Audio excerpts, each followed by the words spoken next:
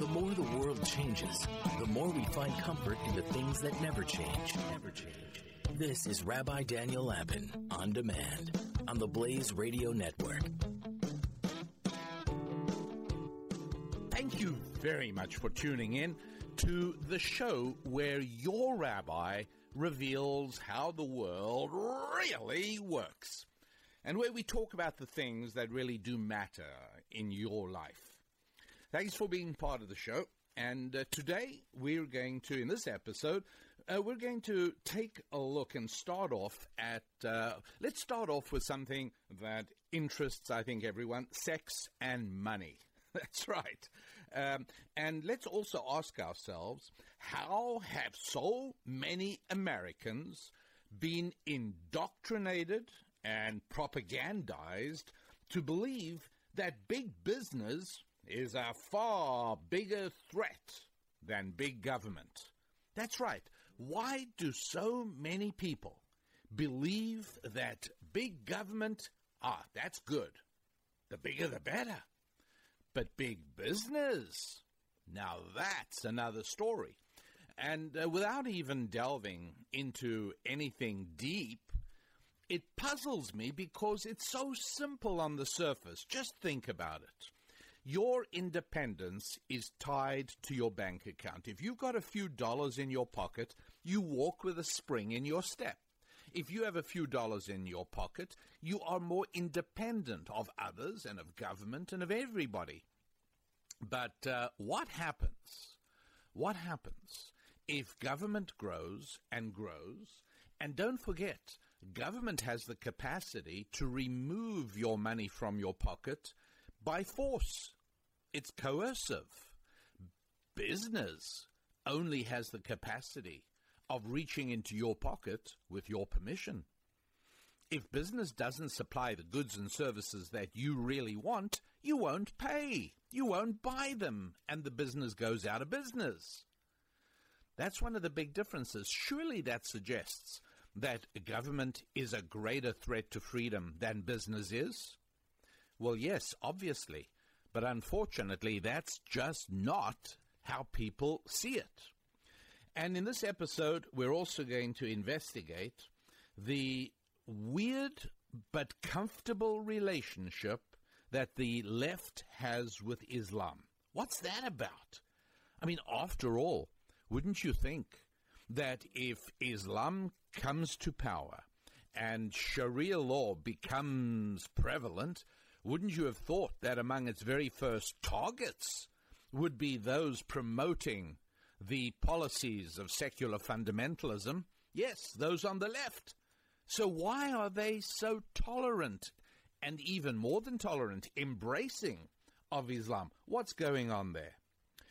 You know, I also, in this episode, I'd love to take a look from 30,000 feet, a high-altitude look, at 4 revolutions that made our modern world.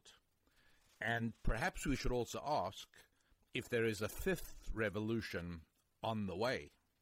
All of that in this very busy episode of Rabbi Daniel Lapin. Let's start off with sex and money, shall we? Here's the interesting thing. You hear all the time from the voices of the left, in politics, in news media, in entertainment, and perhaps above all in academia, on university campuses. What you hear again and again is that anything that 2 consenting adults decide to do is nobody else's business. It's just fine. And so if 2 consenting adults of whatever gender wish to get married, hey, of course. If 2 consenting adults, the mind boggles. I don't have to even give you examples. You've heard this again and again and again, that adults can interact sexually in any way they wish. It's none of my business, and it certainly is not any of the government's business, and there certainly should be not only no sanction, there not only should be no legal obstruction to 2 adults interacting sexually in any way that they choose. There should not even be any social judgment. There shouldn't even be anything negative. Absolutely not. There's got to be complete acceptance, wholehearted celebration, endorsement, and embrace of what are called lifestyle choices. And even to the point that if a woman wants to arrange with a medical provider to kill the fetus within her body, that's nobody else's business. Nobody else's business.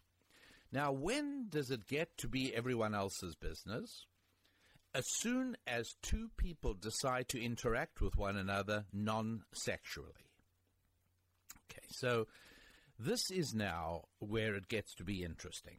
If I wish to make a private arrangement with you so as that next time I'm in New York, instead of paying unbelievably obscene hotel rates. Why are they unbelievably obscene? Well, they're so much higher than anywhere else.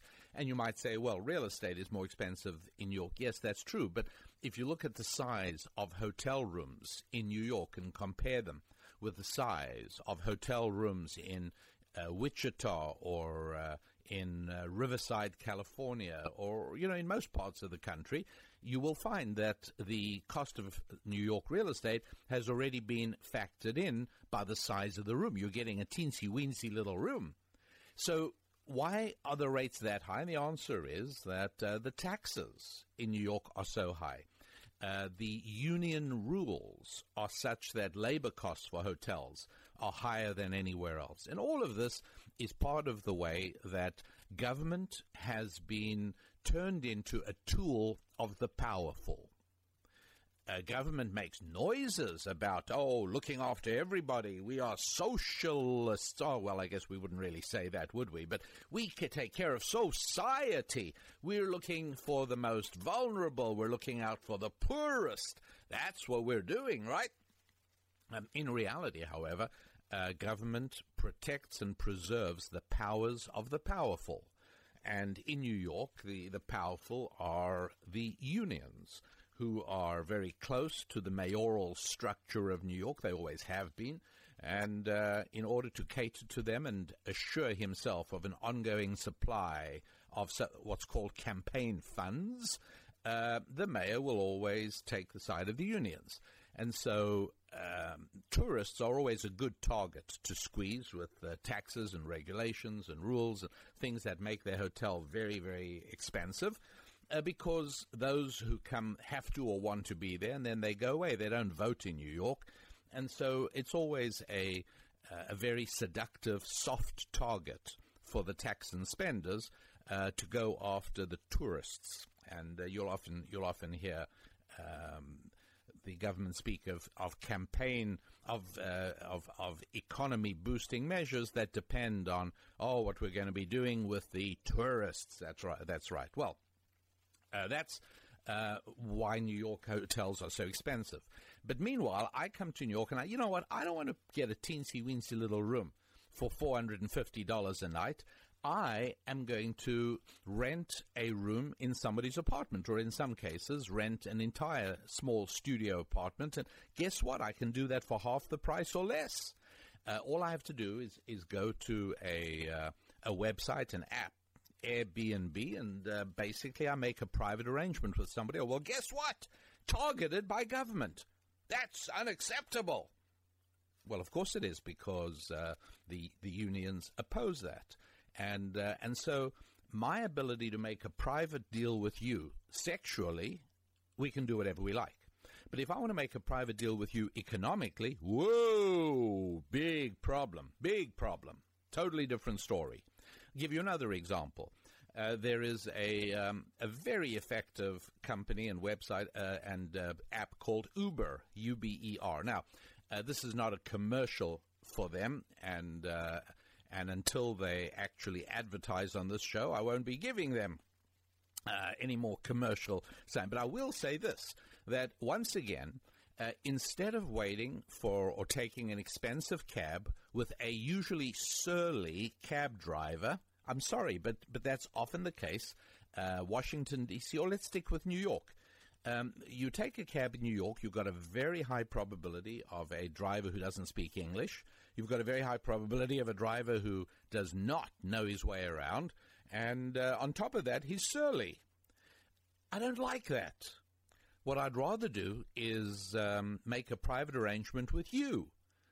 Why don't you come in your car, pick me up, take me to where I want to go? I know you have a clean car. We talk. It's pleasant, and I can pay you without touching money. I can pay you through my phone, and we're up and running. What a terrific system. And, in fact, that is being attacked and assaulted in New York as in other left-wing strongholds, in other strongholds of secular liberalism. That system is being assaulted vigorously and vindictively. Why? Why is it? And this is the basic question we really have to try and understand. Why is it that you can do no wrong? Whatever you do sexually is truly it's not a problem. You can literally do anything at all. But if you try and do something economically, it's almost impossible not to run foul of the law. It's amazing. It's that the culture has become incredibly tolerant of adults interacting sexually in whatever way they choose, but just let adults choose to interact economically as they wish or don't wish, and all of a sudden, the forces of government come down, interfering with your ability as a private consenting pair of people to make your own arrangements. Now, I think you're all familiar already with what will become classics in American legal legends are the governmental assaults on a small little bakery shop that decided that they simply did not want to interact economically with a couple who wanted them to make a wedding cake for a homosexual union, a homosexual marriage, and they didn't want to do it. Right? Their religious conscience said, we don't want to have anything to do with that. Or there was also a photographer who didn't want to accept the job of shooting photographs at a homosexual wedding.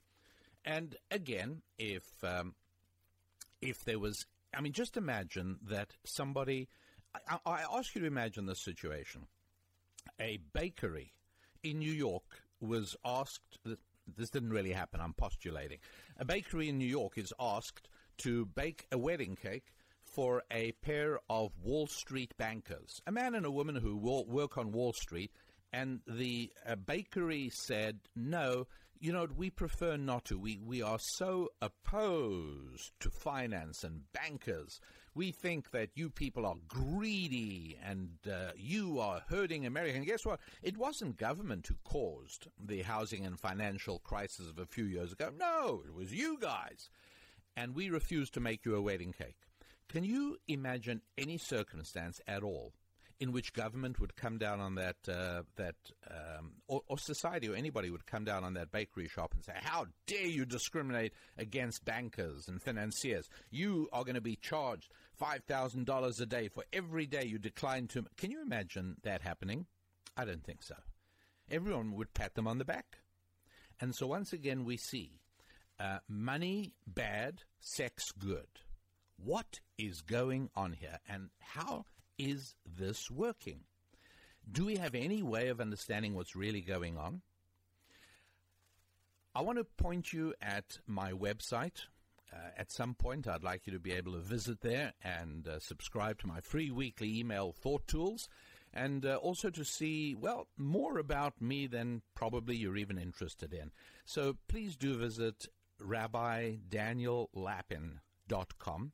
RabbiDanielLapin.com. Rabbi Daniel Lapin, your rabbi, talking about sex and money. We're all familiar with the baker who refused to make a wedding cake for a same-sex wedding. We're familiar with a photographer who refused to photograph for religious reasons. They believe that same-gender sexual relationships are a sin, and they didn't want to have anything to do with it. And they were, effectively they're being put out of business by unbelievably punitive fines. And I asked the question in our last segment, what do you think would be the reaction if a baker or a photographer said, I do not want to be involved in a wedding between two Wall Street bankers? Mr. Jones and Miss Smith have announced their engagement, and their picture showed up in the style section of the New York Times, and wonderful and very successful, financially affluent bankers. And a baker said, you know what, I know they contracted with me or they came to me for a wedding cake. I don't want to do it. I don't want to make a cake. I believe bankers are bad. I think financiers are awful. I think rich people are revolting, and I do not want to build. People would have applauded them. Oh, you got wonderful principles. You got wonderful standards. That's great. That's absolutely terrific. But if a baker says, my standards preclude me from making a cake for a homosexual couple, oh, there, you're terrible, right? Okay, so here's another example of where we see that society is tolerant of almost anything that two people wish to do sexually, incredibly intolerant of what people wish to do economically. Private arrangements and private deals. So here, private are completely within the purview of governmental control and societal sanction. And so what we find is that the guiding principle of society seems to be that there is that what people want to do sexually is nobody else's business.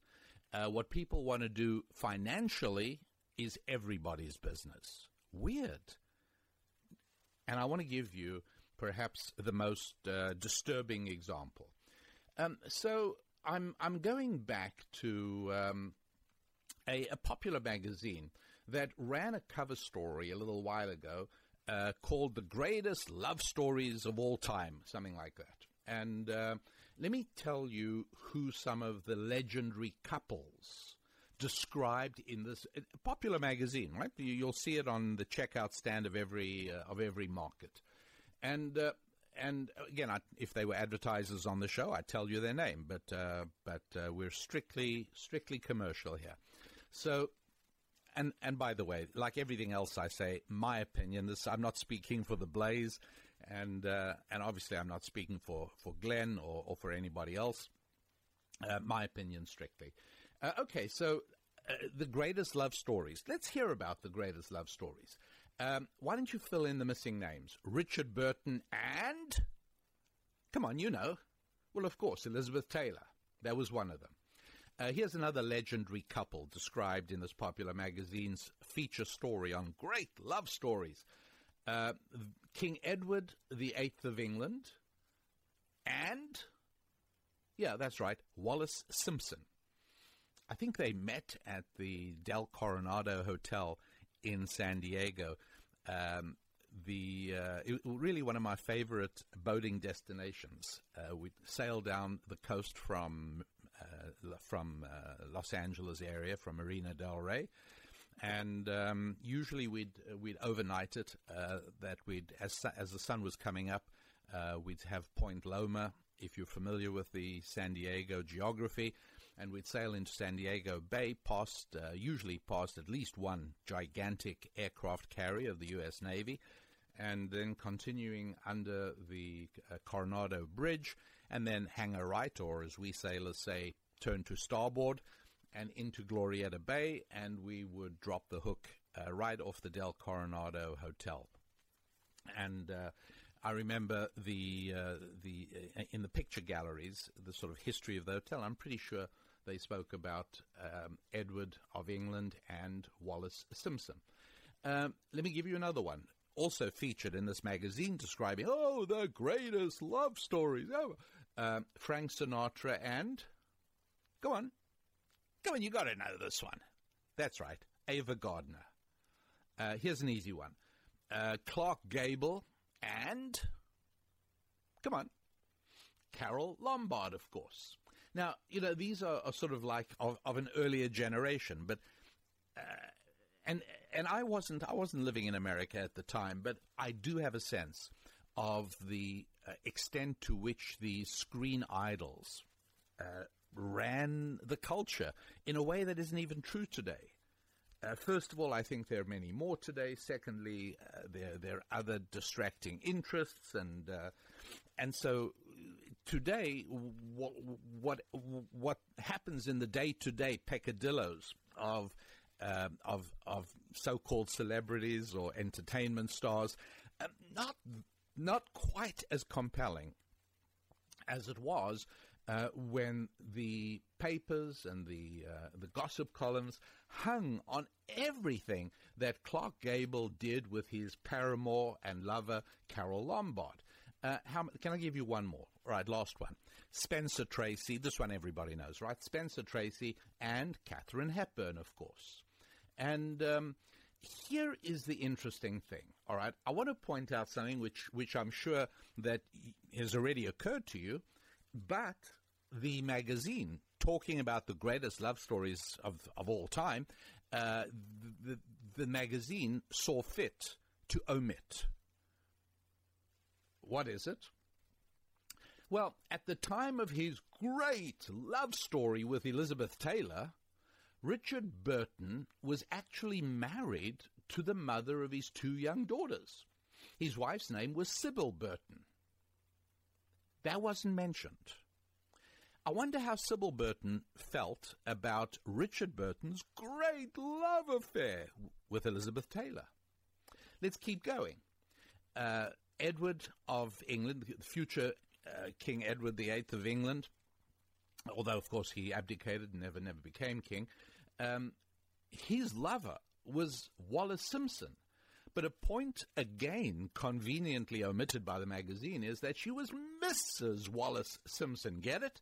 Yes, she was married to her husband, Mr. Ernest Simpson.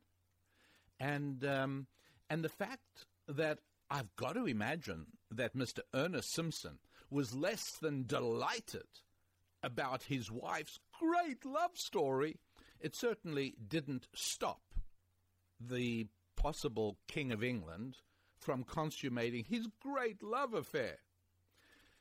Let's keep going. Frank Sinatra was actually committing adultery with Ava Gardner. Right? Never mind greatest love story of all time. Frank Sinatra was actually married and had 3 children, but he still was engaged in the great love story with Ava Gardner. The magazine also mentioned, you'll recall, Clark Gable and Carole Lombard. And it's, again, conveniently forgotten that while Clark Gable was engaged in this great love affair with Carole Lombard, he was actually married to Mrs. Rhea Gable. How about Spencer Tracy? Right, the great Spencer Tracy. And yes, indeed, a fantastic actor. But when the magazine was talking about his fantastic love affair, story of the century, with Katharine Hepburn, he was actually married at the time to Mrs. Louise Tracy. And so all of these couples that were hailed in popular culture as having these incredibly wonderful love affairs were in all reality, truthfully, engaged in adultery. And that was fine. There was no problem at all.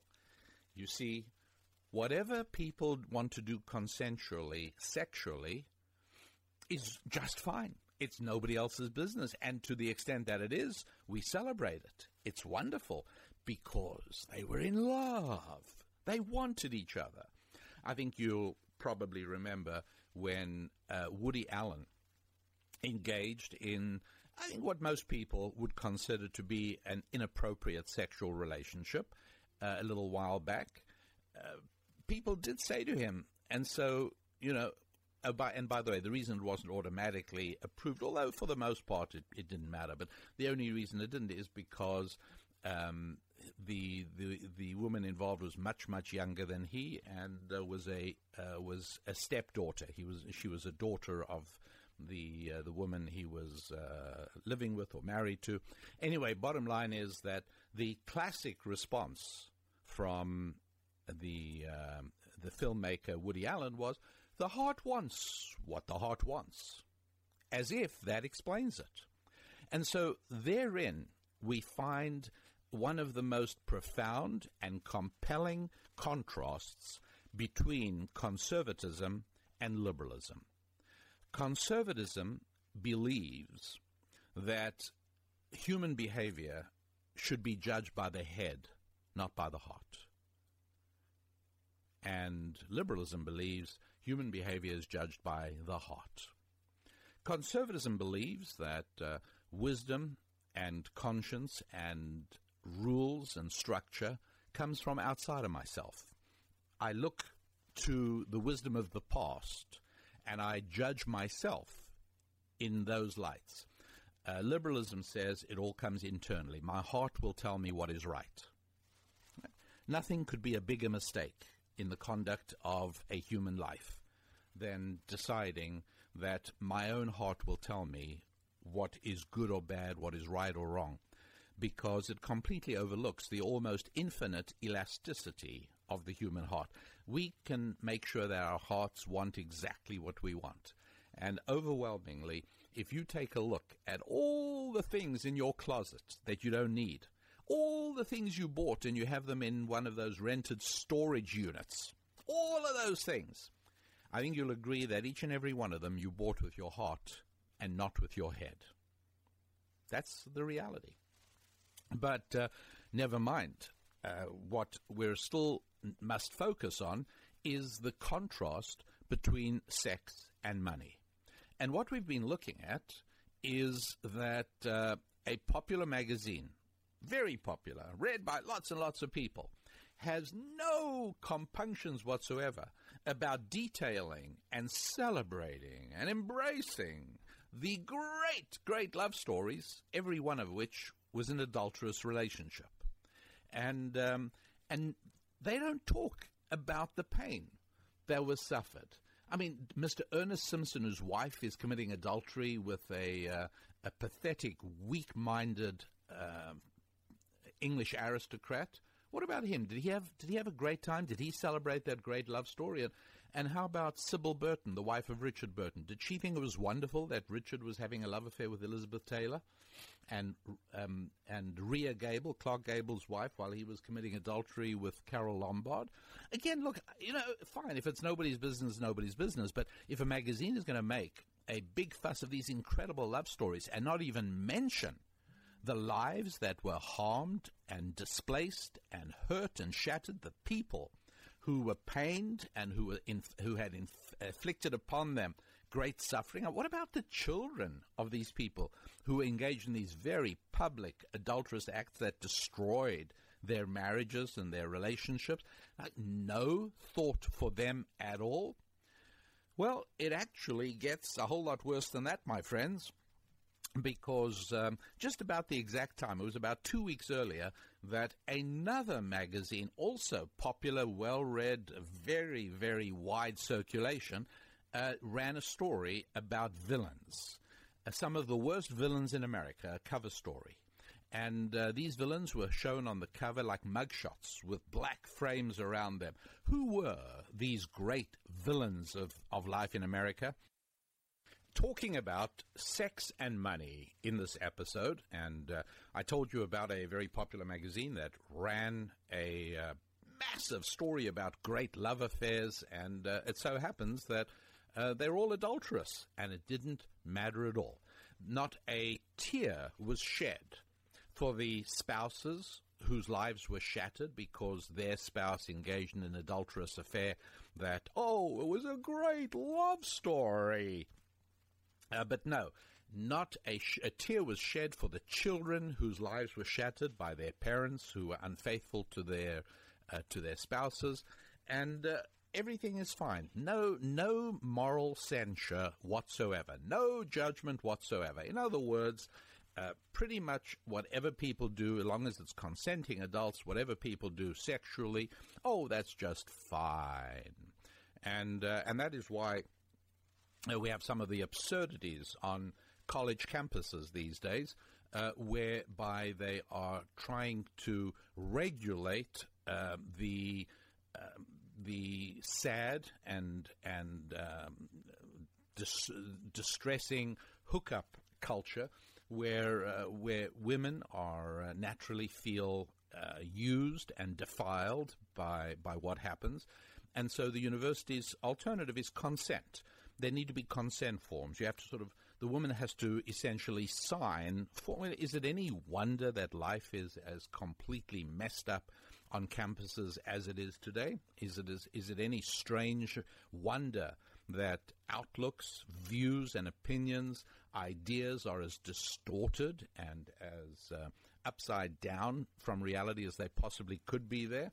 But anyways, as long as it's two adults consenting, as long as it's got to do with in the sexual arena, everything is fine and wonderful, and don't you dare criticize it. How dare you spoil all the fun and stop the music? We're talking about love affairs. What the heart wants is what the heart wants. And forget the pain and suffering it causes. But just about the same time, another very popular weekly magazine ran a cover story entitled Corporate Killers. Yes, corporate killers, the money murderers. And it featured photographs of business leaders who were all the heads, the well-known heads of major companies. We're talking of the size of AT&T and IBM and big companies. And these cover shots on the cover of the magazine had all been photoshopped to resemble police mugshots. And the story was about what they called the cruelty of capitalism. You lose your job and your former employer's stock price rises and the CEO gets a raise. This is how evil and horrible. And it's really bad when stock prices keep going up on Wall Street. Meanwhile, in Main Street, America, bodies litter the landscape, bodies that have been discarded by the big companies.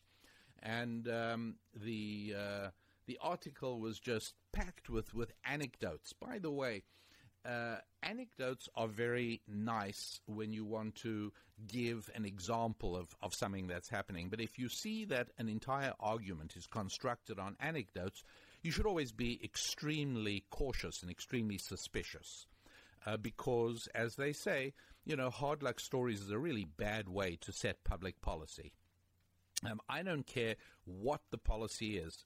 You will not, in a nation of over 300 million people, you won't have trouble finding somebody who is impacted negatively. And then you turn that into a tear-jerking story. And not to diminish the sadness experienced by the individual, because our own pain is always compelling and real, but to establish government policy, to establish laws and regulations on the basis of individual, always a real problem. And so it was also with homosexual marriage. Think of the pain these people have suffered not being able to marry. Yes, I understand. Anybody feels pain at not being able to get what they want. We all understand that. But since when does that become a basis for establishing law? That's the real question. So anyway, so back to the magazine story. And I guess what I'm trying to point out is that the one magazine speaks about great love affairs and utterly ignores the pain suffered by the wives of the adulterers, the husbands of the adulterers, and the children of the adulterers. Completely ignores the shattered lives that the lovers left in their wake. The other story focuses anecdotally, obsessively, on the people who lose their jobs when companies downsize or when companies get rid of unions. Okay, so let's look and see at that point. When this magazine story came out, and I checked this, and the magazine story basically made us feel, and it did this very effectively, it made us feel awful for all the people losing their jobs because evil, greedy companies and evil, greedy CEOs were downsizing. And yes, the losing a job, hard to imagine. I mean, the things that are more stressful than losing a job, like you might remember in the last episode of this podcast, I spoke about the stress scale that was developed by a very smart psychologist called Holmes. And losing a job is way up there, right up there with losing a relative and getting divorced. Losing a job, let's not underestimate the seriousness of it. However, at exactly the same point, at exactly that same point in history, the American economy was adding about 150,000 new jobs every month. So far greater numbers than the people who lost their jobs were the number of jobs being added. Was that mentioned in the article? Of course not. Not there at all. Because the article had an agenda. The article was intended to turn public opinion against business. And what you've got to really ask yourself now, and it's a tough question, I agree, but let's try and use our heads, not our hearts. Let's work with facts rather than just feelings. And let's ask ourselves, if something bad has to happen to you, and here is the choice: your spouse commits adultery and shatters your marriage, or you lose your job. What is worse? I know what I would prefer. If I had to choose between those two horrible outcomes, I would say, look, there's holding my marriage, being in a happy, fulfilling, good, positive marriage, that's of paramount importance. If I lose my job, I know we'll be in financial stress, and I know it's going to be difficult, but how many times, how many people have I interviewed on my radio show? How many times have I encountered people, and I'm sure you have too, if it hasn't even happened to you, it has happened to me. How many times do people lose a job, they mourn about it, they grieve about it, they're miserable, depressed, and hopeless about it, and then within 3 months, 4 months, 5 months, whatever it is, they find themselves in a far, far better job than they ever were before. And they look back and they say, you know what, one of the best things that ever happened to me was getting fired. I never would have left that job because I would have clung to security and I would have been anchored to mediocrity for the rest of my life. Fortunately, they fired me, and now look where I am. That is overwhelmingly the pattern. Really is. It's a good thing. It can be a good thing. There's no way in which divorce, I wouldn't say no, but I mean overwhelmingly, divorce is shattering. And so I would hold that if we're being intelligent about this, if we're going to be factual about this, if we're going to stick to reality and use our heads, not our hearts, sexual problems, sexual relationships can cause far greater misery for human beings than economic situations. Losing a job is bad, but not nearly as bad as losing a spouse and losing a marriage. And so you just think about it. Who's a worse guy? The corporate CEO who fires an employee, or the man who commits adultery with another man's wife? Who causes more pain? Who's the real villain here? Who's caused harm that is irreparable? Right? If somebody destroys your marriage, they've harmed you in a way that is truly irreparable. Because even if you get remarried, everything's different. You know that. You lose your job, you can go on to better things. Nobody ever says, well, they destroyed your marriage, maybe your next marriage will be even better. Nobody says that. In fact, one of the books that I publish, and you can actually read about on my website, which is rabbidaniellapin.com, is called, and I know it's a long, cumbersome title, but it says exactly what we mean, I Only Want to Get Married Once. Right? And again, look, I know that many of you are in happy, fulfilling, and wonderful second marriages, and God bless you, and let's thank God that these things can happen. They do. But generally speaking, as a first choice, what you would want for your children is to only have to get married once. That would be the ideal, to never even have to go through the pain of the divorce that you had to endure yourself. And so I look at these two magazines. I look at them at the culture. I look at the view of so many unthinking people in America today who are ready to see the harm caused by somebody being fired by a company that is readjusting or whatever it is they're doing, compared to somebody who commits adultery with somebody else's spouse. And the truth is that the latter causes much more harm. It's irreparable harm. The betrayed spouse does suffer more pain than a fired employee. I'm sorry, it's true. And I'm not diminishing the pain of losing a job. But I think that if your spouse betrays you, it's more painful. And it's also, it's also true that a fired employee is much more likely to find other employment at least the same or probably superior to his ex-job.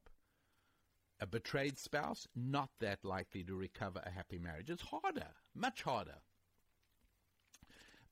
When an adulterer destroys a marriage, more people are harmed than when a person loses his job, surely. And so, wouldn't you think that a compassionate culture should more vigorously condemn the people who commit adultery than it condemns the department head who fires unneeded employees? But the opposite is true. Adultery, betrayal, shattered futures are irrelevant. It's just collateral damage to great love stories. It's what the heart wants. But lost jobs, even in an environment that is creating thousands of new jobs for everyone lost, that's a reason to condemn those executives as corporate killers and greedy greedy leaders. This is what the culture is beaming at us. If you cause unbearable pain to other people while in pursuit of your sexual pleasure, we understand and sympathize with you. However, if you are a business professional causing even the slightest tinge of discomfort to others while in pursuit of profit and wealth, we immediately and unconditionally condemn you as immoral. Isn't that a very strange double standard? Zero tolerance for real or perceived financial wrongdoing, but infinite empathy for sexual wrongdoing. What is it? We're talking about sex and money and how it is that the society in general, people out there, the people who are voting in the next presidential election, the people who are going to help make the decisions that shape this great society, well, they believe that anything that two consenting adults do sexually, well, that's just fine. But if two consenting adults engage in a financial arrangement, well, that's a different story altogether. Finance bad, money bad, sex good. And I was talking about looking back in history, and again, just a great example, because there were two big things that were happening in 1998. And today, with search tools, it's really easy to find out which were the biggest stories. And the two big stories were that the president engaged in, shall we say, a highly improper sexual relationship. And yes, I know he said, I did not have sex with that woman, but I think we all know the truth. And she was a 22-year-old White House intern, right? That was a big story of 1998, you would have thought. But there was another story, and it was going on in exactly the same time, and that was that Microsoft announced that highest profits ever, monumental profits, and the United States Justice Department decided that this is evidence of financial wrongdoing in the antitrust arena, and the government was launching a lawsuit to break up Microsoft. Now, time has, of course, gone by, and today there are other companies like Apple and Google and Amazon, and needless to say, it's quite possible that You might be listening to this podcast in a period where even Apple and Google and Amazon have gone the way of Microsoft and been supplanted by newer and more successful and more paradigm-shattering corporations. This is part of the pattern of growth, of technical and financial growth, which I will explain.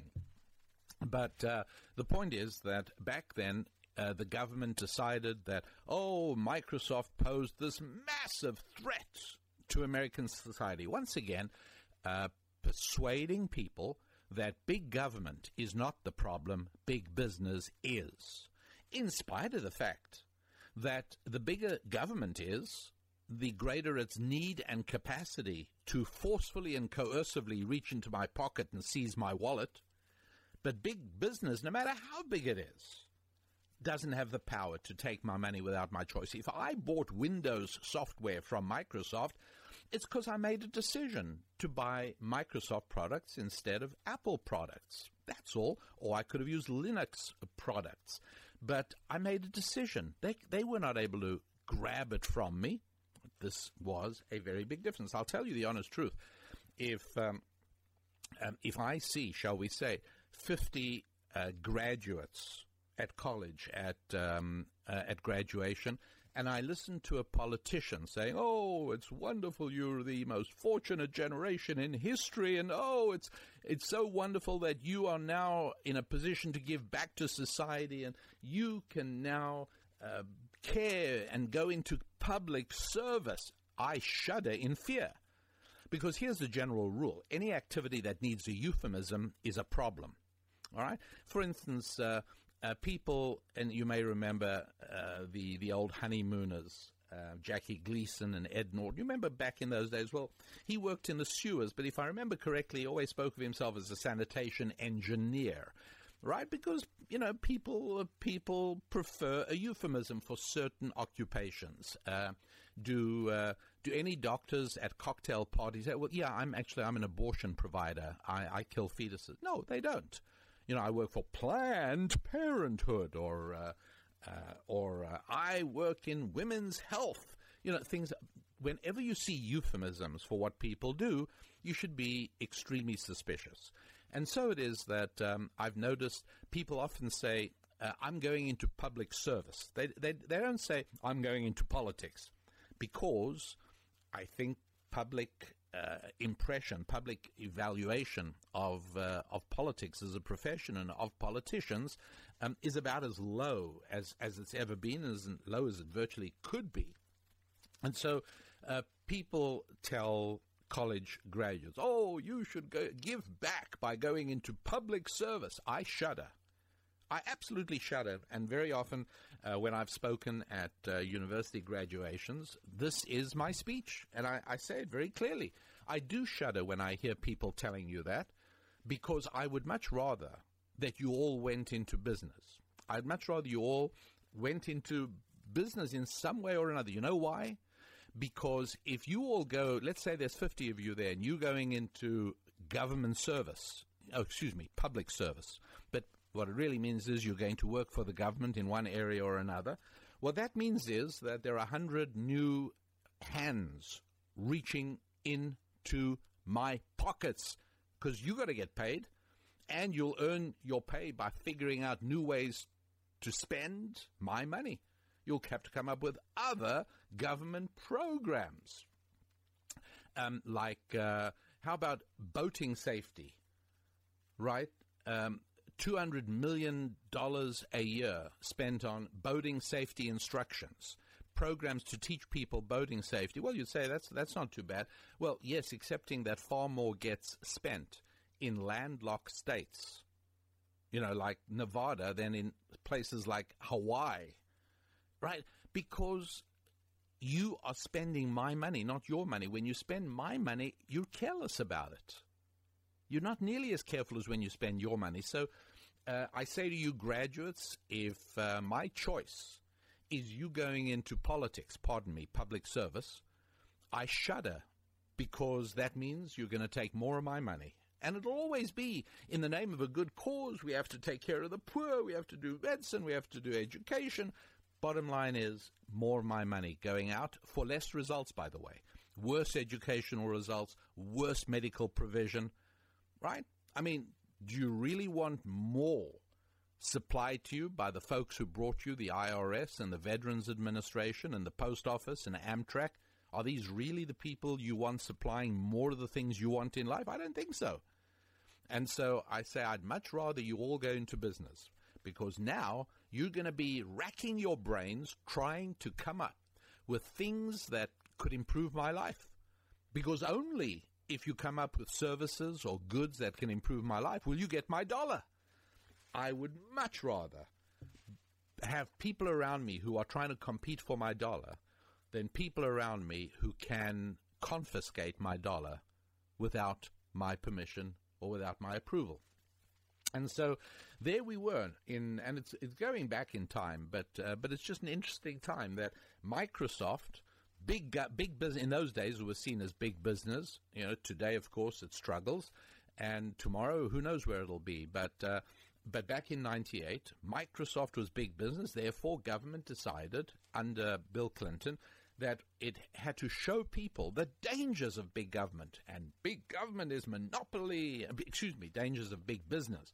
And big business is monopolizing, and we got to bring antitrust legislation. And sure enough, I mean, the government then forced Microsoft to spend a fortune of money and a fortune of time and energy and resources defending itself against the government's attempt to break it up. Meanwhile, at exactly the same time, the president is having sex with a 22-year-old young woman working as an intern, if you please, in the White House. And the result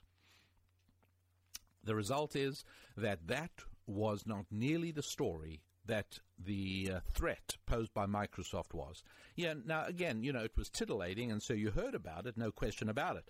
But in terms of number of articles, the amount of ink actually spent, you cannot compare it. The overwhelming majority of journalists were obsessed with the damage and dangers being done by Microsoft, and far fewer were concerned about the damage and danger being inflicted by the President of the United States at the time. And again, if you were raising children at the time, you'll know the danger that he did. You'll know the damage he inflicted on society. A general lowering of sexual standards, not a problem. Who cares? Because it's sex, and that's fine. That's not a problem at all. And so we've got to try and apply the principles of ancient Jewish wisdom to explain this conundrum. How? I mean, it's a double standard. Why? How do we explain the fact that sexual misconduct, oh, you'll pardon me, that whole phrase is obsolete? What do you mean sexual misconduct? There isn't such a thing. Whatever, who decrees what sexual misconduct is? It's whatever two people want it to be. But financial misconduct, oh my goodness, is there an obsession with that? It's almost as if the more permissive we come sexually, the more aggressive we become about prosecuting what is perceived as fine. And when I say what is perceived, it's because if you actually do a survey, as I did, of the number of prosecutions that resulted in successful convictions on the financial side, it's actually very small. I mean, we all know about the big ones. We all hear about the Madoffs, and we hear about the Enrons going back. But what you don't pay attention to is the vast number of prosecutions against business professionals which result in absolutely nothing. The company name AIG should remind you of a massive case that cost a CEO his job, cost a number of people their jobs, spent an enormous amount of money on a prosecution, damaged a major insurance company, all for nothing. At the end of the day, there was nothing, and yet people were so eager to believe that, yes, government, big business, always culpable, always culpable. And so I want to try and probe with you and answer why it is that there is this double standard. And I want to explain that perhaps on a subconscious level, perhaps it's something that you don't necessarily think about a whole lot, but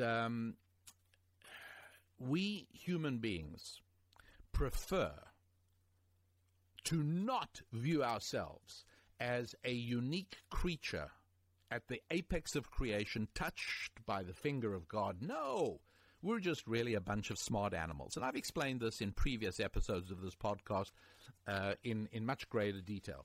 But we do find it more convenient to view ourselves as just another category of animal, another species, because that liberates us from having to make complex moral analyses about our lives. Whatever we do is genetically predetermined, and therefore we're less accountable. And the idea, by the way, and again, it's something that a popular weekly magazine ran a cover story on a couple of years ago. Big discovery splashed across the cover. Infidelity is genetic. Well, yes, it's called being a male. Doesn't mean you have to do it. It means you are drawn to it. Obviously, we understand that. But if you accept that God had nothing to do with our appearance on this planet and we are nothing but sophisticated animals, then biological determinism rules. And so it's perfectly understandable that if you are drawn to infidelity, that you engage in infidelity. Why not? It's your biology. And yes, I do understand that women tend to seek out one man for their many, many needs.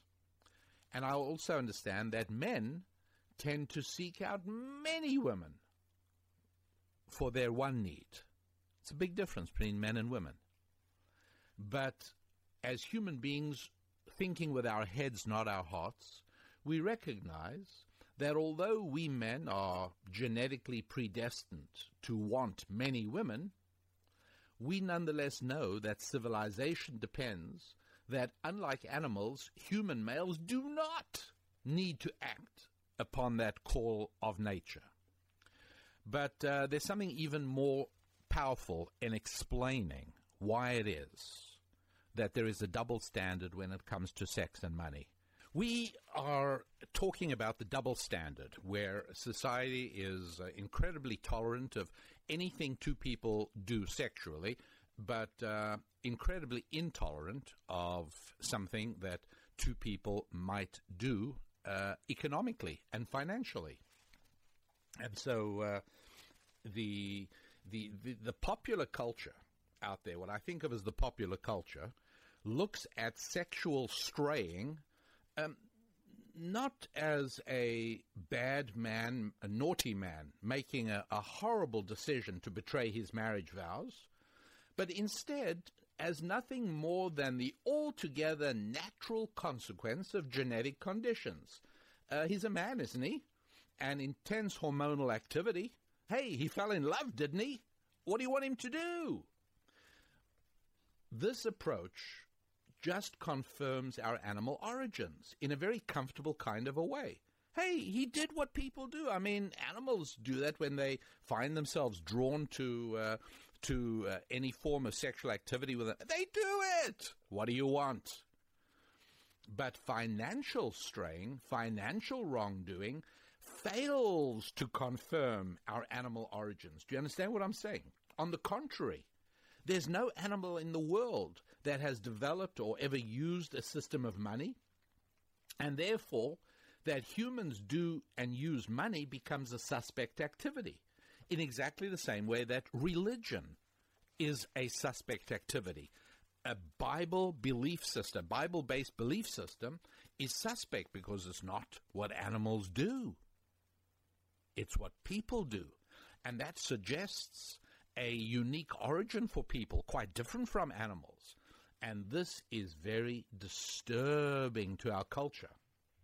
And so this culture reserves the maximum criticism from those who make their livings, for those who make their livings in the most abstract monetary manner.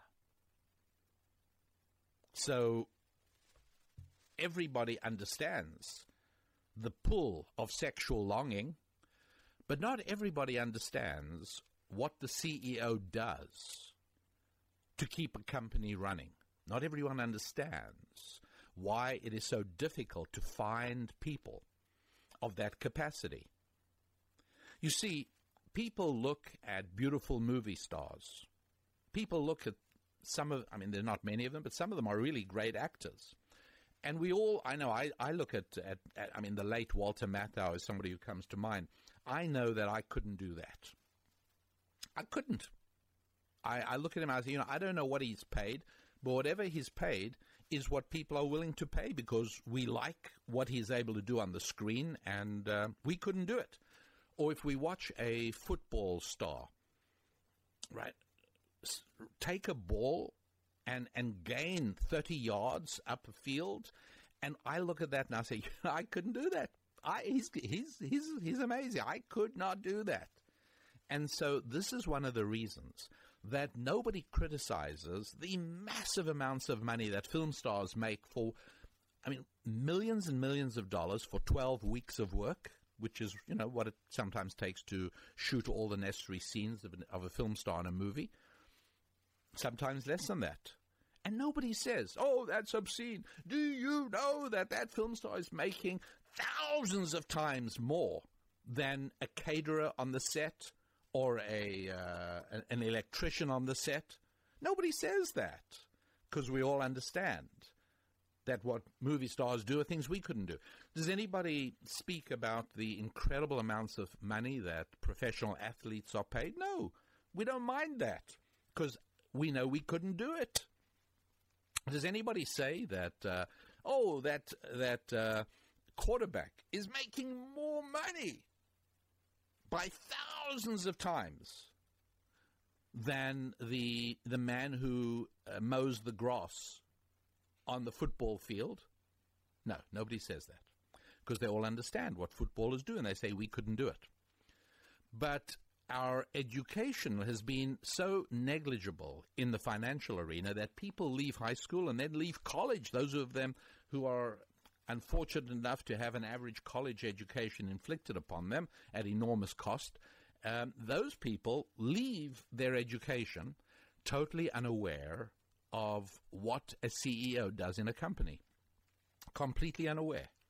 And so they trumpet the immorality of those high corporate salaries because they don't have the faintest idea. They never say, oh, I couldn't do that. They say, oh, I could sit at a big desk giving orders. And they simply do not understand what the person at the top of a business does. And they do not dream of the thought that they actually couldn't do it. Doesn't occur to them. And that is, again, one of the sad differences. So when somebody does anything sexual, everybody understands sexual longing. Not everybody understands what should never be a mystery, but has become the mysteries of financial interaction.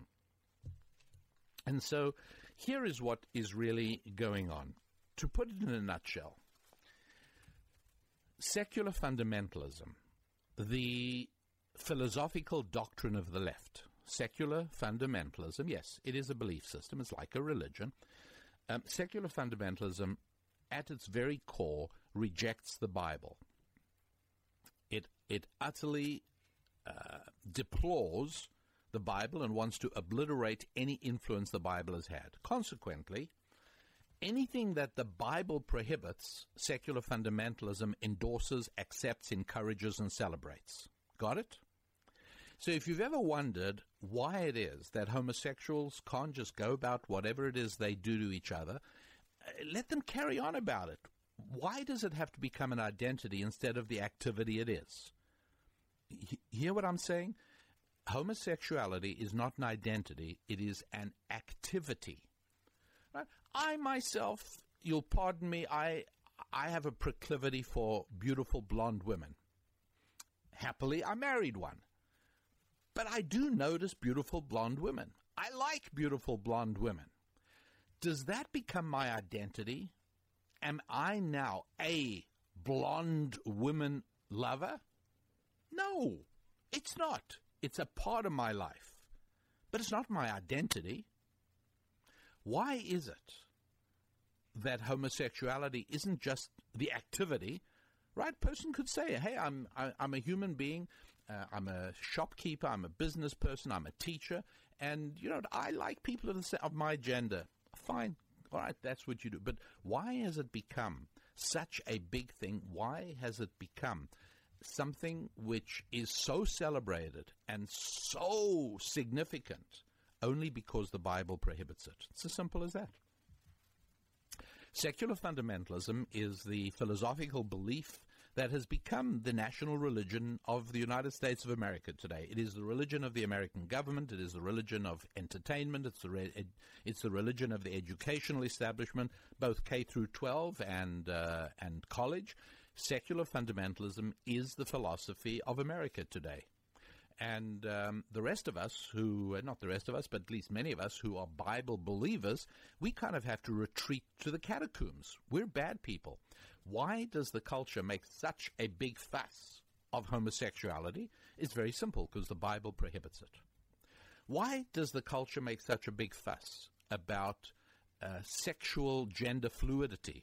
What that means is that now your gender and your sex is on a spectrum. It's kind of where you declare yourself to be. You feel yourself to be a woman. It doesn't matter that you have male anatomical appendages. If you declare yourself to be a woman, you're a woman. And heaven help anybody who doesn't apply the right pronoun to you. You're a she and a her, not a him and a he. So why? Well, it's very simple, and that is because the Bible emphasizes biological distinction between man and woman. Right at the very beginning of the Bible, it's male and female. He created them, period. There is not a case of choice, but since the Bible is firm on the dualism, and in the very first podcast on The Blaze that I did, I explained this duality of masculine and feminine, why it is at the core of a correct understanding of how the world really works. I did that. And since the Bible emphasizes this duality of masculine and feminine, well, why it's pretty obvious that the secular fundamentalism philosophy will undermine that distinction. But what the Bible is very big on is financial independence. Yes, it is very big on financial independence. That is why I wrote 2 books and created a number of audio CD study programs on acquiring financial independence, on increasing your income and your revenue, because that is biblical. One of them is called Thou Shalt Prosper. The other is called Business Secrets from the Bible.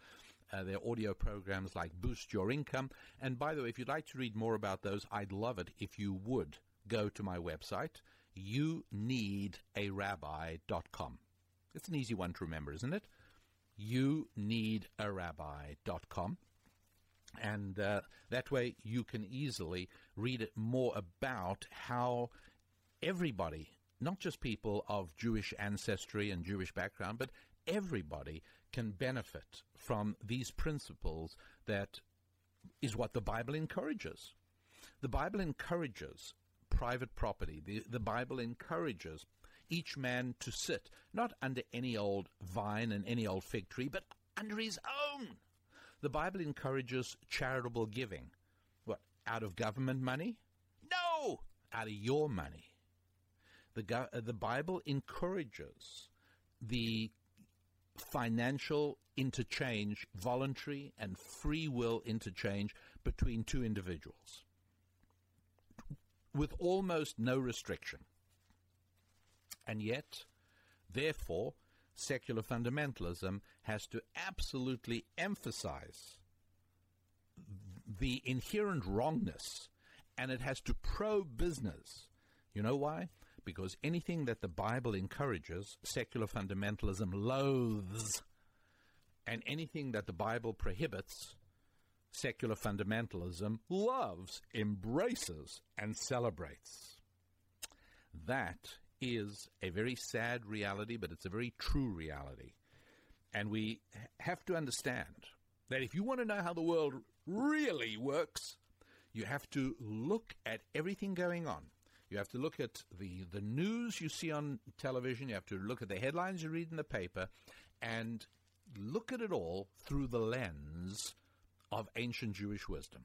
Look at it through the lens that says anything that the Bible approves of, popular culture today, firmly in the hands of secular fundamentalism, hates and loathes. Anything that the Bible prohibits, secular fundamentalism loves and embraces. And so on the university campus, whereas up until the early 1960s, universities saw themselves as in loco parentis. Universities saw themselves as protecting and preserving the values of the parents who entrusted their children's education to that institution. Today, they see it as shattering it. Yes, that's right. Honor your father and your mother, says the Bible. Universities say, violate and defile your parents' values.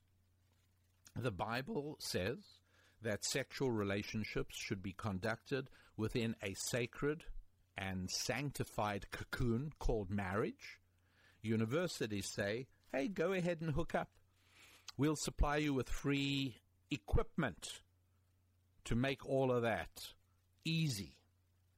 We'll allow same-sex dormitories. We'll allow same-sex bathrooms. Anything to encourage you to behave like young farmyard animals instead of the sacred creatures touched by the finger of God that the Bible describes.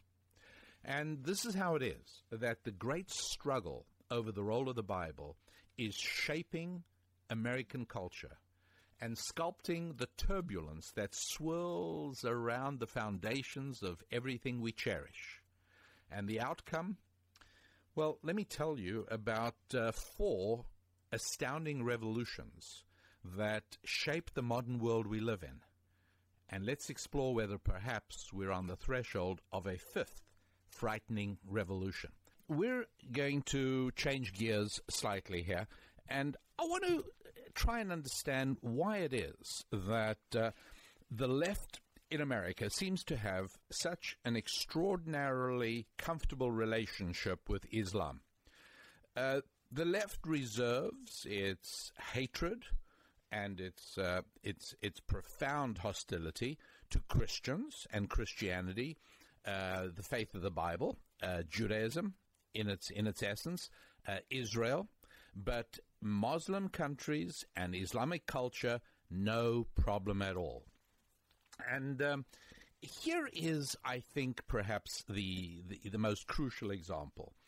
There are lots of instances where the culture, the media, the news, the politicians jump in. I'm not talking about Al Sharpton even. I'm talking about even respectable, some semi-respectable politicians.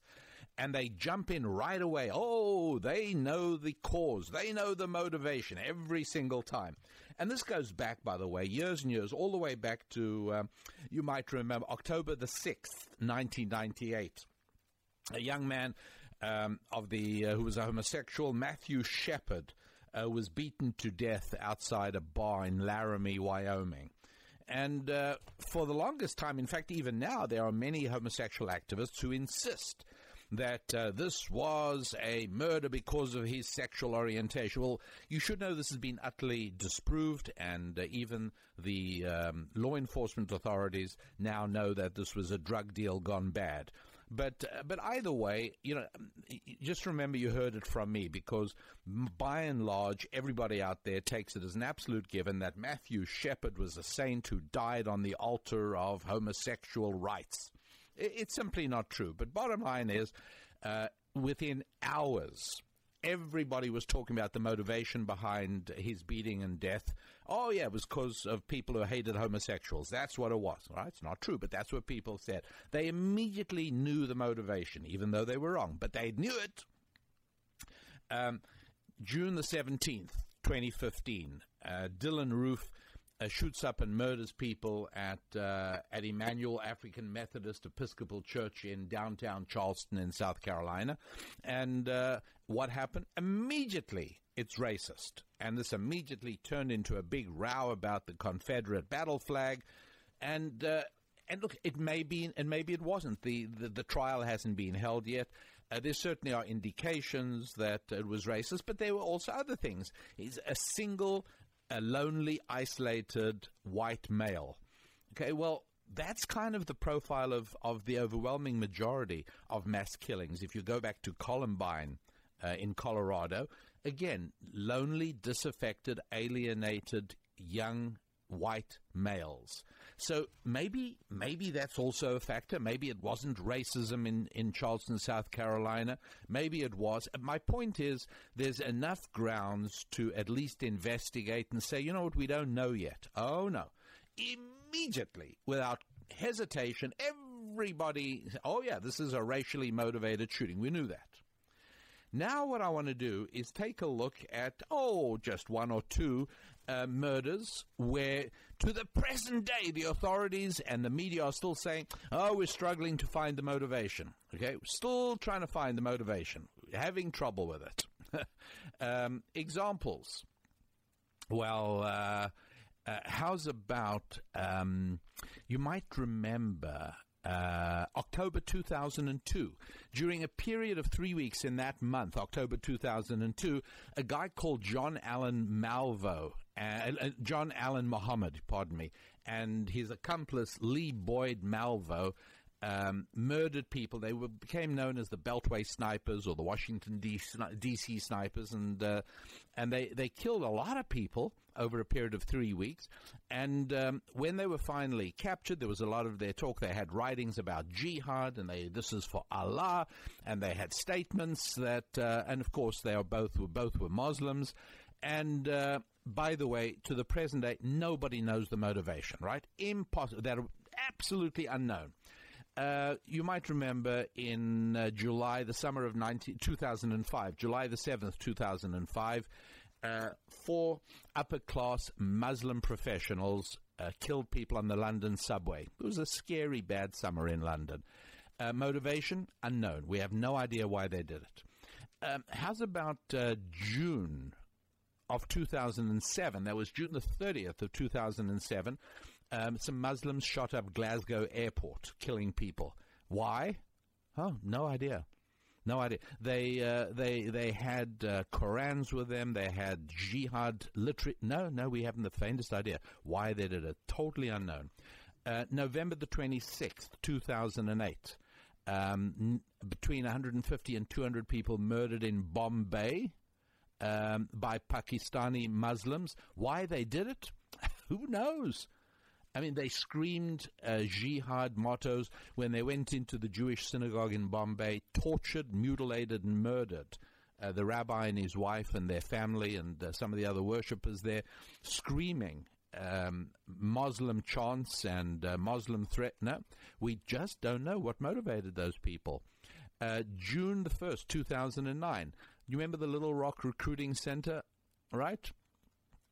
Abdul Hakim Muhammad, Little Rock Recruiting Center, again, jihad screams, but why would he have done it? Hard to know. November the 5th, 2009, the notorious Fort Hood massacre, 13 servicemen. Major Nidal Hassan made no secret of his Islamic commitment. Nonetheless, this was ruled by the Obama administration an act of workplace violence with motivation unknown. March the 2nd, 2011, Frankfurt Airport in Germany. Muslim attackers, kills. No, we have no idea what made them do it. April the 15th, 2013. The date will be remembered. The Boston Marathon bombings. Right? 2 young Muslim guys and their Muslim friends, and again, no secret of their radical Islamic tendencies. The official motive, nobody knows what made them do it. I mean, what was it? What were they trying to accomplish? Who knows, right? Impossible to tell. May the 22nd, 2013. I'll stop this in a minute. I mean, I'm just trying to let you see that in all these cases where Muslims were at the heart of it, nobody knows why they did it. But let anybody do it, and it's possible to attach a racial... now we know why. If it's anti-homo, now we know why they did it. But when Lee Rigby, a young British soldier was murdered by two Muslims wielding hatchets and knives in Woolwich in London, May 22nd, 2013, with, by the way, cowardly men standing by and not doing anything. He was murdered. Muslims crying out jihad mottos. The British have no idea why this happened. Nobody knows. September the 23rd, 2014, Melbourne, Australia. A Muslim attacker attacked some security people over there. Again, literature in his backpack, Quran, hardcore Muslim jihadist, but the Australian authorities are still investigating for a motive. And that's a year and a half ago. They're still looking to find it. How about North America? Let's go to Canada. How about October the 20th, 2014? You might remember in Saint Jean-sur-Richelieu, a car driven by a Muslim guy drove and killed two people, and again, he was doing this to advance Islam. He was pretty direct. However, the Canadian authorities are not absolutely sure what caused it. Parliament Hill in Ottawa, 2 days later, October 22nd, 2014. Once again, shootings over there. Muslim guy, nobody knows why he did it. October 23rd, 2014, Farouk Abdul Malik, New York subway, went with a hatchet and started attacking policemen, cutting policemen up. Again, jihad, nobody knows why he did it. Of course, the murders in January 2015 in Paris, 15 people killed there. Nobody knows why they did it. May the 3rd, 2015. Remember Garland, Texas? This one had a happy ending. They went there loaded with ammunition, loaded with jihad material and Islamic radical propaganda, intending to kill everybody who was at that Muhammad drawing cartoon event. Why did they do it? I don't know. We're looking for a motive. It's inexplicable. They drove all the way across the country to go there and do it. Why would they have done it? Can't imagine. And then, of course, July the 16th, 2015, Chattanooga. The killings of Marines in Chattanooga. Malik Yusuf Abdulaziz, again, no secret of his Islamic and radical affiliations, no secret at all. However, as of the date of recording this podcast, the authorities are struggling to identify what on earth could have possibly been the motivation driving this individual. Nobody knows. And so, my friends, this is the evidence. It is incontrovertible, it is unarguable that our culture, shaped by the philosophy of secular fundamentalism, is very, very quick to come down on whites who kill blacks. It's not at all quick to come down on blacks who kill whites or on blacks who kill blacks. But anything that suggests a fundamental and deep-seated, irremediable flaw in the culture of white European Americans, that we're very quick to jump on. But anything that might suggest an inherent cultural flaw in Islam, don't you dare talk of that. That's racism. It's Islamophobia. It's bigotry. And so we're very, very quick to ascribe negative motivations to whites, very quick to ascribe negative motivations to Israel and Israelis, very quick to ascribe negative motivations when harm is done to a homosexual, regardless of what the truth really was. But in case after case, and please don't think I have given you the full list. I mean, I just took the ones mostly in North America or where American citizens were killed or injured. And even there, I didn't take the full list. I just wanted to show you how many there are where Muslims have committed mayhem and the authorities are struggling to find out the motive. What on earth could it be? All right, well, I'm going to explain what is really going on, because my dedicated mission is to reveal to you how the world really works. You know that. And you also know that my website is youneedarabbi.com. That's right, www.youneedarabbi.com. And if you go there, you'll be able to sign up to my free weekly email, which provides a very quick, short, easy-to-read strategy that can be applied in your lives, bringing improvements in the areas of family, friendships, faith, and, yes, finance as well. So do stop by youneedarabbi.com, and it's also a place you can shoot me an email and connect with me. Let me know how you feel about the podcast, if there are topics you'd like me to tackle or things you think ought to be done a little bit differently. I'm with you and eager, of course, to hear from you. So don't hesitate and go ahead, stop in at youneedarabbi.com.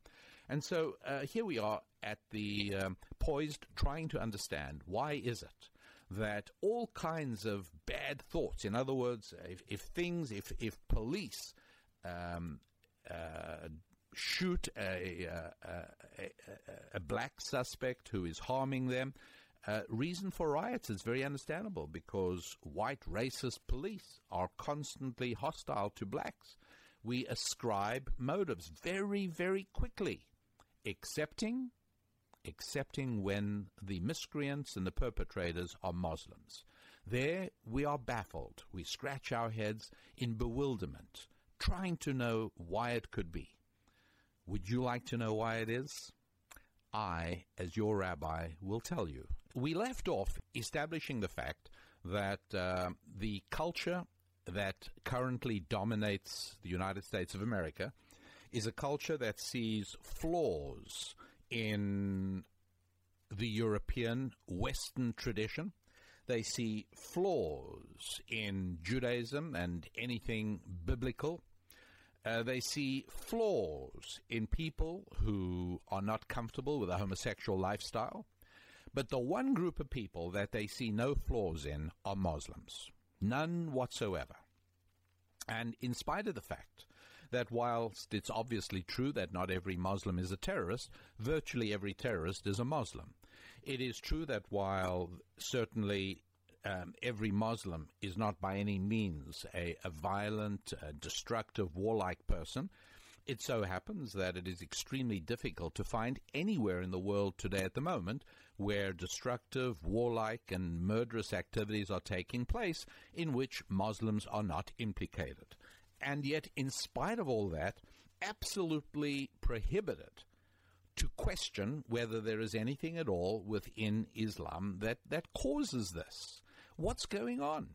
And again, I'll be the first to admit that I know absolutely nothing at all about Islamic tradition and Islamic faith. And the truth is, I also know absolutely nothing about the faith of the Church of the Latter-day Saints. I don't know about the theology and the belief of Mormons, and I do not know about the theology and belief of Muslims.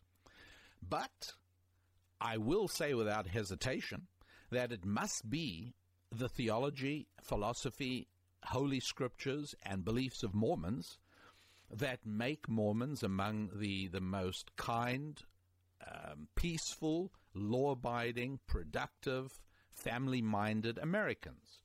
You only have to look at the statistics of the state of Utah and compare them with statistics of the state of Nevada next door with very, very similar characteristics, and you quickly discover that the faith of the Latter-day Saints Church must be a good effect. It must have a good effect. It must be a powerfully good influence on the lives of people. It must be. Just take a look at their behavior.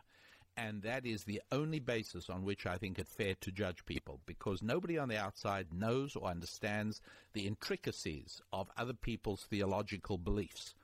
And so when I tell you I don't know anything about the theology of Islam, that's absolutely true, but I don't need to.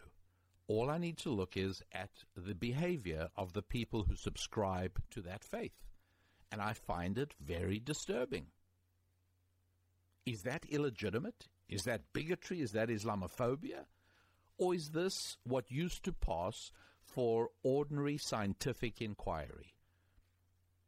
In the study of sociology, This is what we used to do. We used to explore the behavior of people and link it to their beliefs and link it to their philosophies and link it to the structures they held sacred. Come on. No, surely. Well, regardless, of course, today this is a different time. And here on this show, on this podcast, I hope you will find in it a resource, a lens to reality, a resource for being able to understand truth as it really is, rather than truth as the propaganda would have you believe it, truth as the way there would be a wish for you to be indoctrinated to believe. So, why then this love affair with Islam? Why is it that there is this weird alliance between the left and Islam? Why? Why is it an utter refusal to believe or accept anything derogatory, possibly about Islam? Well, it's very simple. Oh, and by the way, I should point out that in the second half of July 2015, a young Jewish woman jumped off the roof of a building in New York to her death.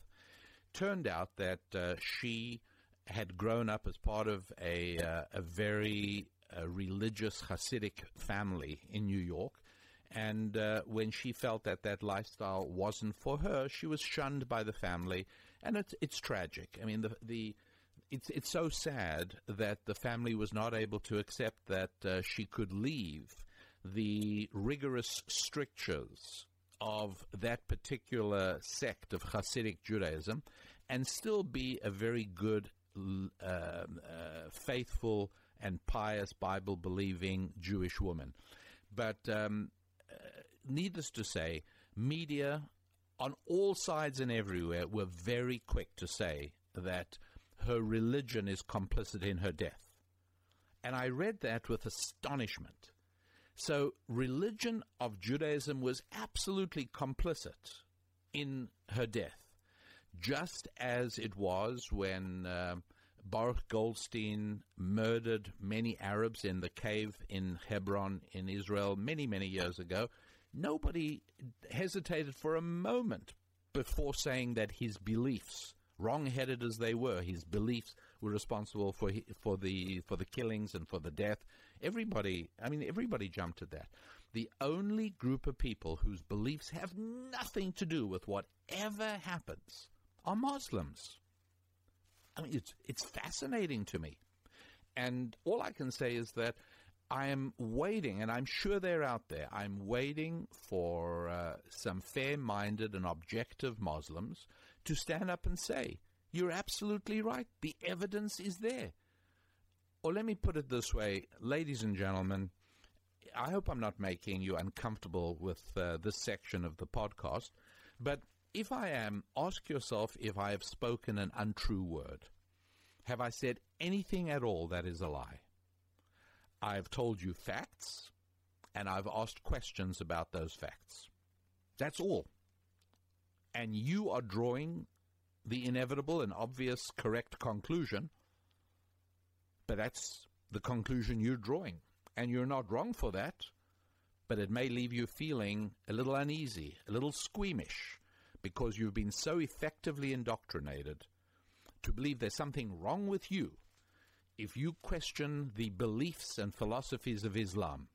And so, why is this? Well, first of all, I want you to understand that in the halls of power in Washington, D.C., whether it's in the White House, whether it's in the Capitol, whether it is in the CIA headquarters, National Security Agency, how about the State Department? Let's look at the State Department. I will tell you this, that among the bureaucrats in the State Department, I doubt you will find even one. I doubt you will find even one bureaucrat in the State Department who has ever known a human being willing to kill or die for his religion. This is very important. among the left, it is completely incomprehensible that anybody would be willing to kill or die for their religion. Why? Because, my friends, religion is antiquated. Religion is primitive. Religion belongs to the long ago, dark and benighted medieval period of humanity. Religion has been replaced by humanism. Religion has been replaced by scientism. Religion has been replaced by rationalism. And in the world of the rational, nobody kills or dies willingly because of something he believes? Not at all. As a matter of fact, the focus of all liberal effort is on maintaining biological life, not spiritual life.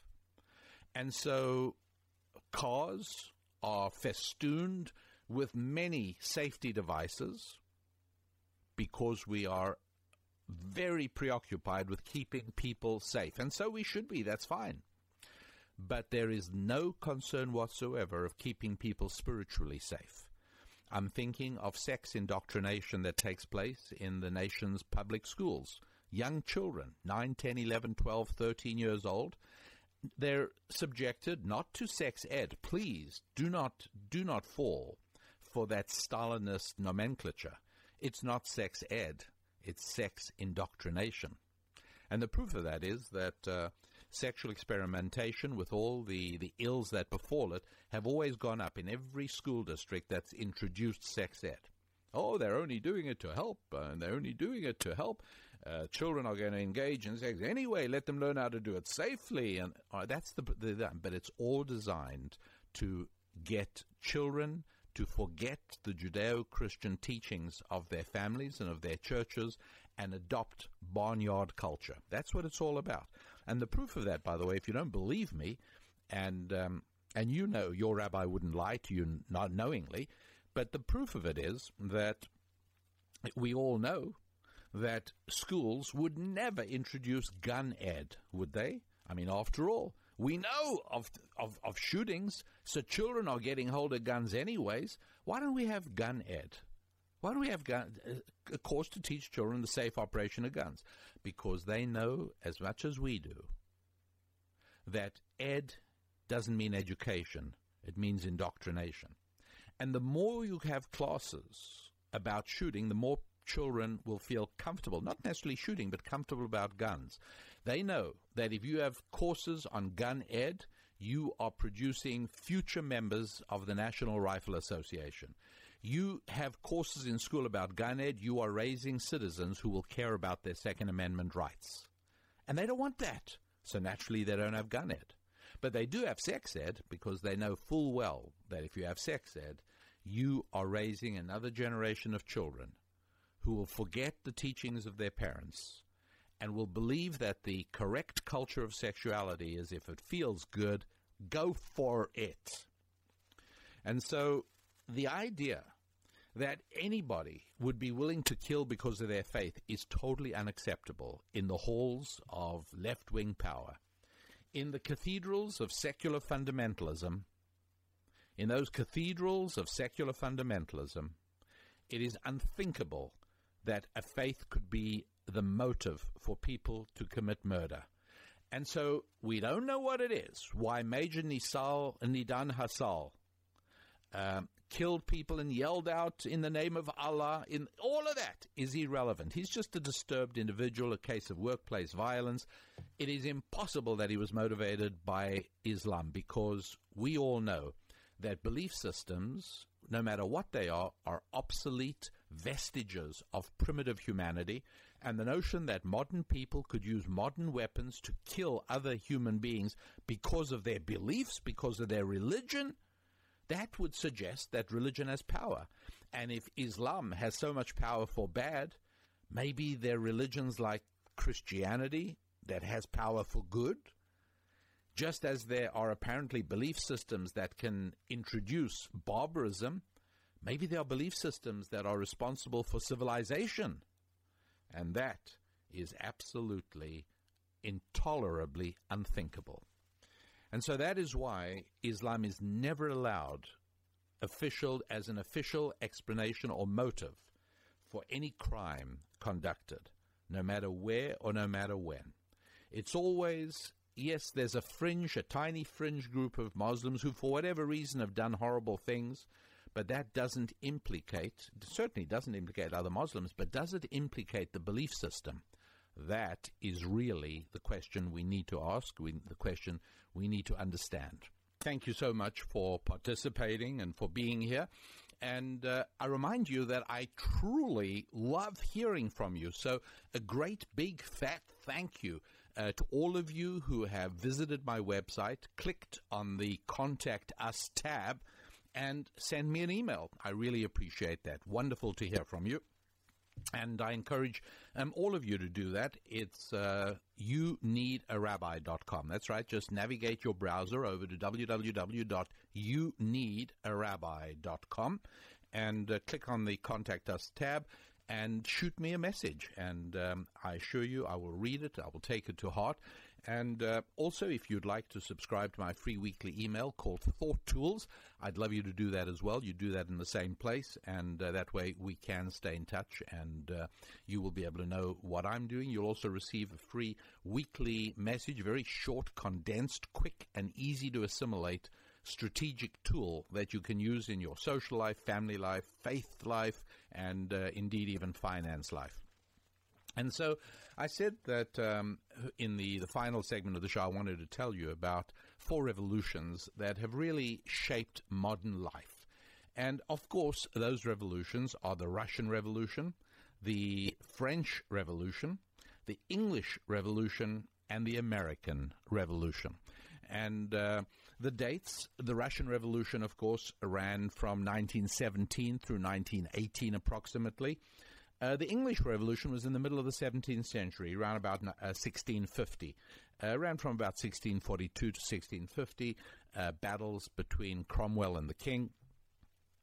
French Revolution was after the American War of Independence or the American Revolutionary War.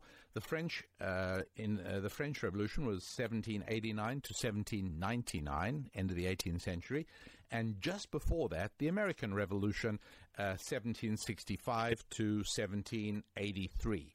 And unless we really get a handle on what causes fire to burn furiously in the hearts of men and to create massive and turbulent revolutions that are colossal upheavals, if we don't get a handle on that, there's no way we can possibly understand how the world really works. And that's what we want to take a look at.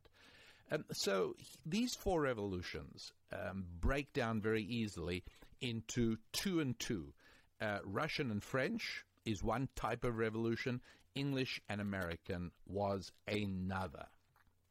And let us just sort of get a little bit of a handle on what we're talking about here. So, first of all, let us say that the French Revolution was brutal, it was horrible, and it caused incredible distress.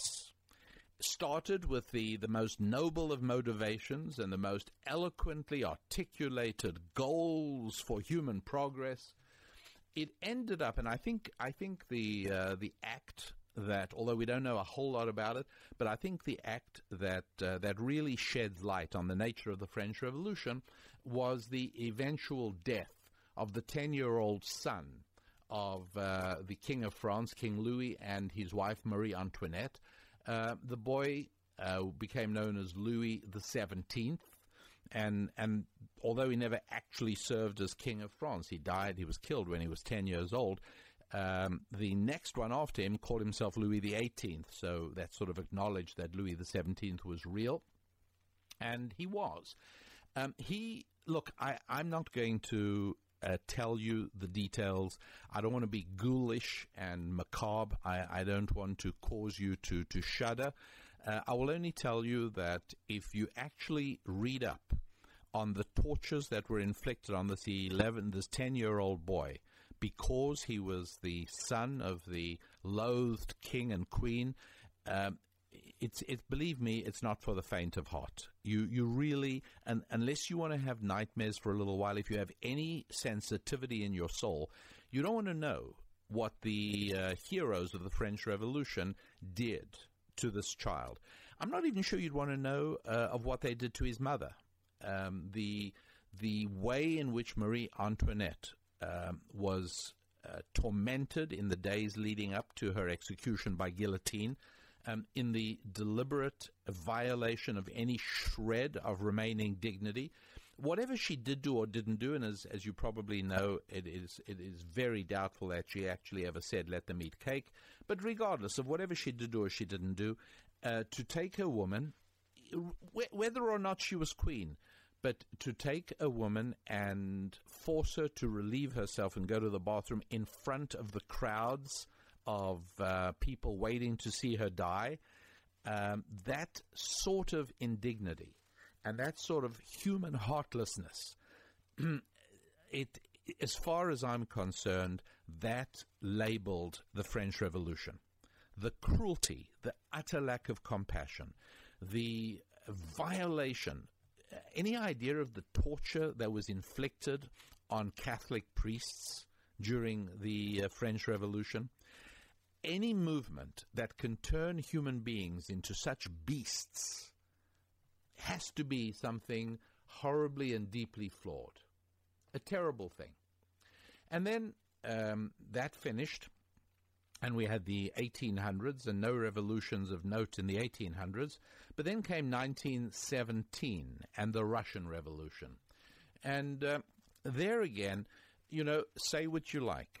But the bottom line is a revolution that was capable of the cruelty that was inflicted against individuals. And, in war and revolutions, there are deaths. Soldiers fight, soldiers kill. But when innocent civilians are not just executed, but are tormented and are tortured, the most unspeakable cruelties inflicted upon these people, there's something fatally flawed in the philosophy that brought about that event. And here again, if we, like with the French Revolution, why don't we take a look at the way in which the Bolsheviks executed the Tsar and his family on the 16th of July in 1918. And again, we're talking about young girls and herded into the cellar and then killed in the most cruel and brutal fashion. The contemporary records of the time pointing out how long the children stayed alive, fatally shot, and the cruel laughter and heartlessness of the Bolshevik executioners. The order probably all the way down from the top, most likely. No one knows exact details, but we certainly do know the extent of the brutality perpetrated against the Tsar and his family, against the young girls, his daughters, the son. Absolutely unspeakable atrocities. And one has to ask, what is behind a movement that can produce that kind of cruelty in its people? And against that, we have the English Revolution in 1642, running for about 7 or 8 or 9 years, and the American Revolution culminating in the Declaration of Independence and the founding of the United States of America. Look, you've got two horrible, brutal revolutions, Russian and French. Both of them involved unimaginable cruelty, and both of them resulted in very bad times for a lot of people. Very bad times. The Russian Revolution introduced 70 years of Soviet rule, and you all know just how bad and how horrible that was. And the French Revolution brought in years of poverty and hunger and mass starvation. The country didn't ever really recover, even till now. Has it really recovered from the extremes and horrors of the French Revolution? Hard to know. And the other two revolutions, the English and the American, produced times of great peace and prosperity. They introduced good times. What is the difference between these two revolutions? Well, I think it's very clear. The English Revolution, the Cromwellian Revolution, and the American Revolution were fueled by the Bible. That's it. Now, this may be the first time you're hearing such a thing. I hope it isn't the first time you're hearing that the French Revolution was bad, but I must tell you, it was one of the first truly disturbing things I discovered about American public education, and that is that virtually all the textbooks authorized for use in American public schools portray the French Revolution as a wonderful, great thing, the heroic overthrow of the evil monarchy. No. The bottom line is the French Revolution had as one of its primary goals the destruction of the Catholic Church. And it was a terrible, terrible time. And tragically, people are told to this day that the French Revolution was just the same as the American Revolution. Nothing could be further from the truth. It simply isn't the case. The invention of printing in 1650 with Johann Gutenberg and the printing press, coupled with the printing of the Bible, and yes, the Bible was the very first thing ever printed in the history of humanity, and by the year 1500, more Bibles had been printed than any other book, 50 years after the invention of the printing press. Probably had something to do with the Protestant Reformation in 1500, and then through 100 years of the spread of biblical thinking, we came finally to the English Revolution, and Cromwell and his people were deeply devout Bible-believing Christians, and so very, very scholarly people, by the way. Many of the pastors and Christian leaders of the day knew Hebrew really, really well, and the Bible that was used in England in post English Revolution times was the Ainsworth Bible, and I have a copy of it. What's so extraordinary about it is that about 20 or 30% of the commentaries and texts quoted in the Ainsworth Bible are of Hebrew origin. As the great Irish historian William Lackey said, the stones of American democracy were cemented with Hebraic mortar. And sure enough, I very much doubt that there would have been in America if there hadn't been an English Revolution, because it was the people who were at the heart of that revolution who became the separatists, and who were the ones who realized that their religious beliefs could only be accommodated by a move to a new land, and that's what they did. They first went to Holland, and then after that they went to what obviously became the United States, was then North America. So you've got a very good revolution, in a sense, the English Revolution, spurred and fueled by the Bible. And then you've got the American Revolution, 1765 to 1783, a remarkable thing. When American soldiers fired on patriots in 1770, and they were charged, it was John Adams that defended them. Can you imagine such a thing happening in the French Revolution? Can you imagine such a thing happening in the Russian Revolution? It would be laughable. Nothing like that ever happened. These were good people. These were good revolutions. And again, the American Revolution, the War of Independence, was driven by the pastors and pulpits of colonial churches. That's where it came from.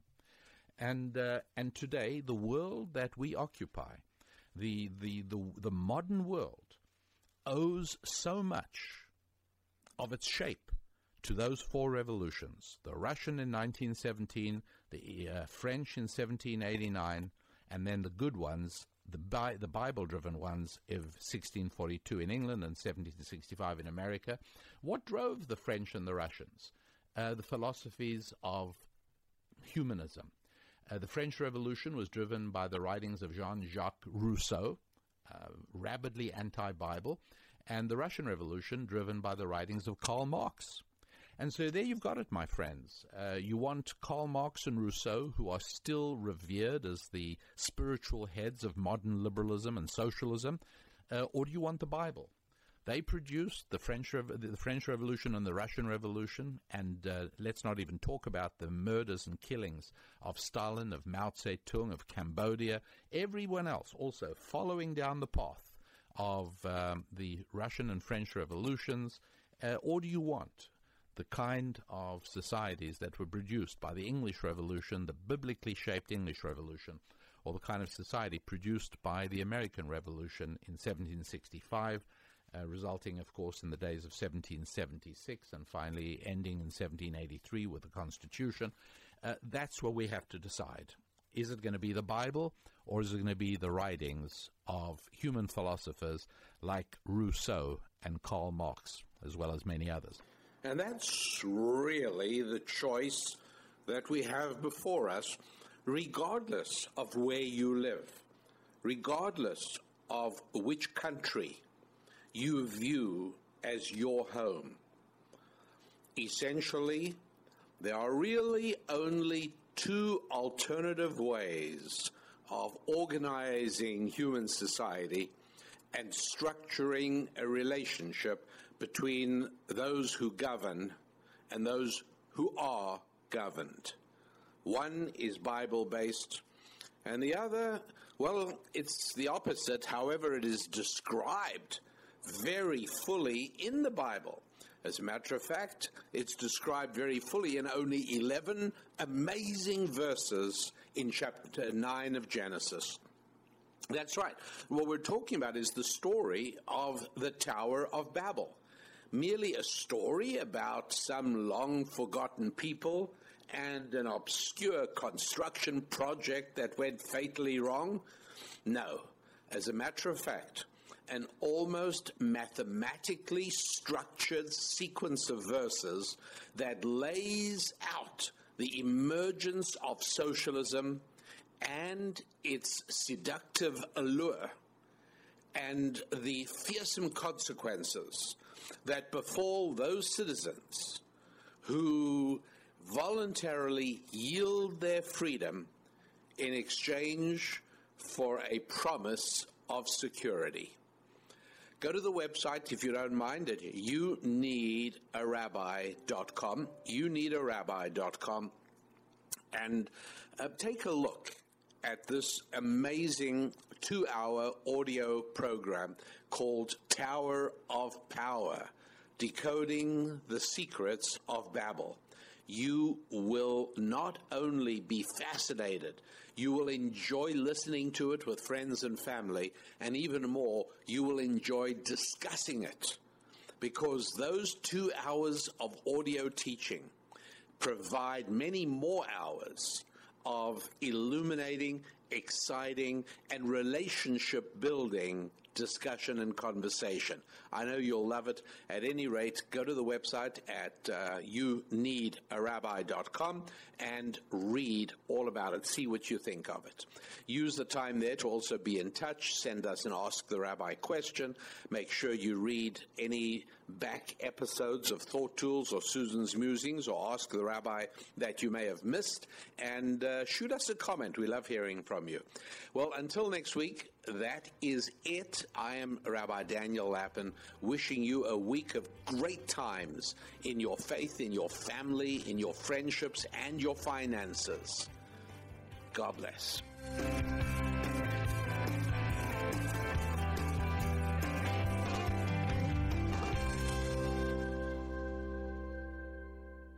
Spilling ancient solutions to modern problems in areas of family, faith, friendship, and finance.